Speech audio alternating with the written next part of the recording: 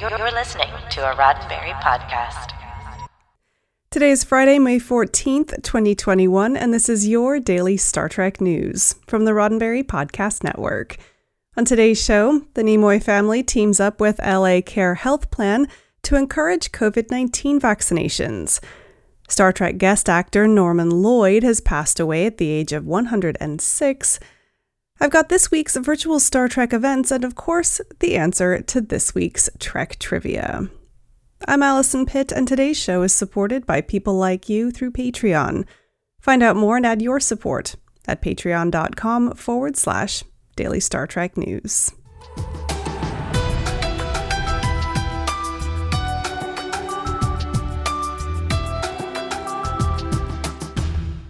Earlier this week, the LA Care Health Plan announced a partnership with the family of the late Star Trek actor Leonard Nimoy. The Live Long and Prosper billboard and social media campaign is targeted at encouraging vaccination against COVID-19, as well as the continued use of face masks to prevent the spread of the disease. Details of the campaign announcement were posted to StarTrek.com. Billboards used in the campaign will feature masked individuals and a brief message encouraging vaccination. LA Care is the largest publicly operated healthcare plan in the United States and has long been a proponent of vaccinations and mask use during the course of the pandemic. The collaboration with the Nimoy family, along with permission from Viacom-CBS, is intended to further their efforts in a city that has struggled in the fight against COVID-19. Dare I say, it was the logical thing to do. We were honored to be approached by the Nimoy family after they saw our billboards showing masked individuals, said John Backus, LA Care's CEO. Leonard Nimoy and the beloved phrase, "Live long and prosper," will forever hold a place in our hearts, and we know they can help us get out the word about some very important steps that will help us all protect ourselves and our loved ones. Julie Nimoy, daughter of the late actor and co-founder of the Los Angeles-based organization Remembering Leonard Nimoy, commented on the deep meaning of Mr. Spock's iconic expression, saying, "The phrase 'live long and prosper' spreads a message that my dad strongly believed in, not only for a long and healthy life, but it also represents peace, tolerance, diversity, and unity. This project really is a continuation of his mission on lung health." Leonard Nimoy was diagnosed with chronic obstructive pulmonary disorder, or COPD, in 2013, and spent the remaining 2 years of his life raising awareness about the progressive lung disease.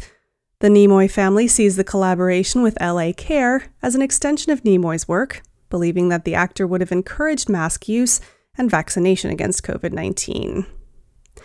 The Live Long and Prosper billboard and social media campaign is expected to continue through at least the end of 2021.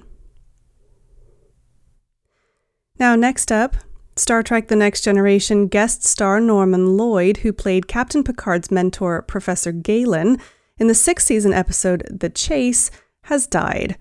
Lloyd, whose career spanned over 8 decades and brought him alongside Hollywood legends like Alfred Hitchcock and Charlie Chaplin, was 106 years old when he passed away Tuesday in Los Angeles, as confirmed by his son Michael to the Associated Press.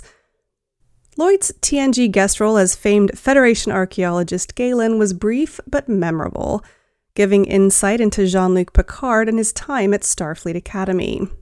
In the reference book Star Trek The Next Generation 365, episode director Jonathan Frakes said of Lloyd, "He was a wonderful storyteller and a brilliant actor. We were so lucky to have this guy on our show."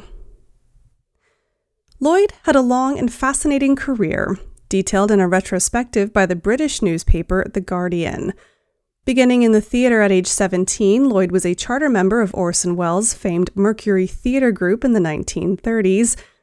His on-screen career began on television in 1939, and 3 years later he began a long friendship with Alfred Hitchcock, playing a villain in the classic Hitchcock film Saboteur.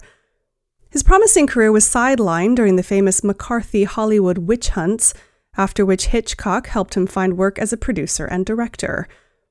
Lloyd's acting career was revived in the 1970s, and in 1982 he returned to television for what is probably his best-known role, Dr. Aushlander, on the medical drama St. Elsewhere, which ran for 6 years. Afterwards, his acting career took him to big-screen roles in films like Dead Poets Society, and guest starring roles in shows such as Star Trek and Murder, She Wrote. His most recent appearance at the age of 101 was in the 2015 comedy Trainwreck.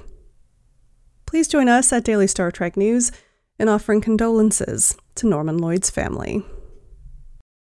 I've got the answer to Tuesday's trivia in just a moment, but first, a quick word from me.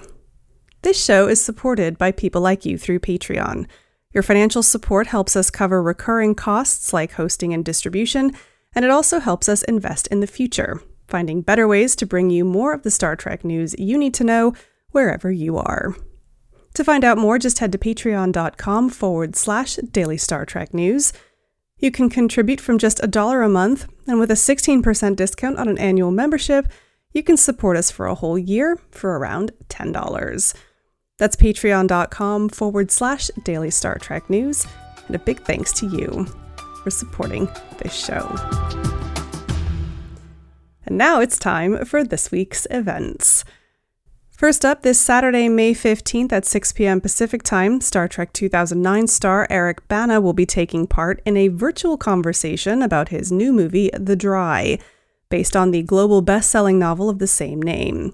The event is put on by American Cinematheque and is moderated by Ken Nolan.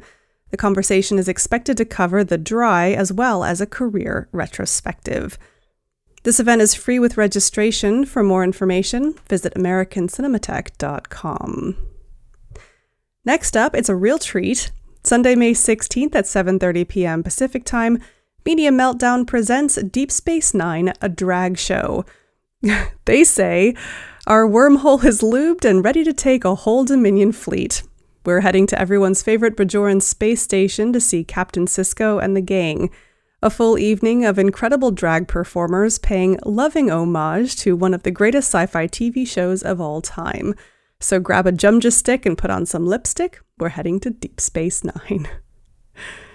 The show is free to watch, but a cover donation is encouraged. You can find out more about the event on Facebook at facebook.com/Media Meltdown SF, or watch on the day at twitch.tv/Media Meltdown.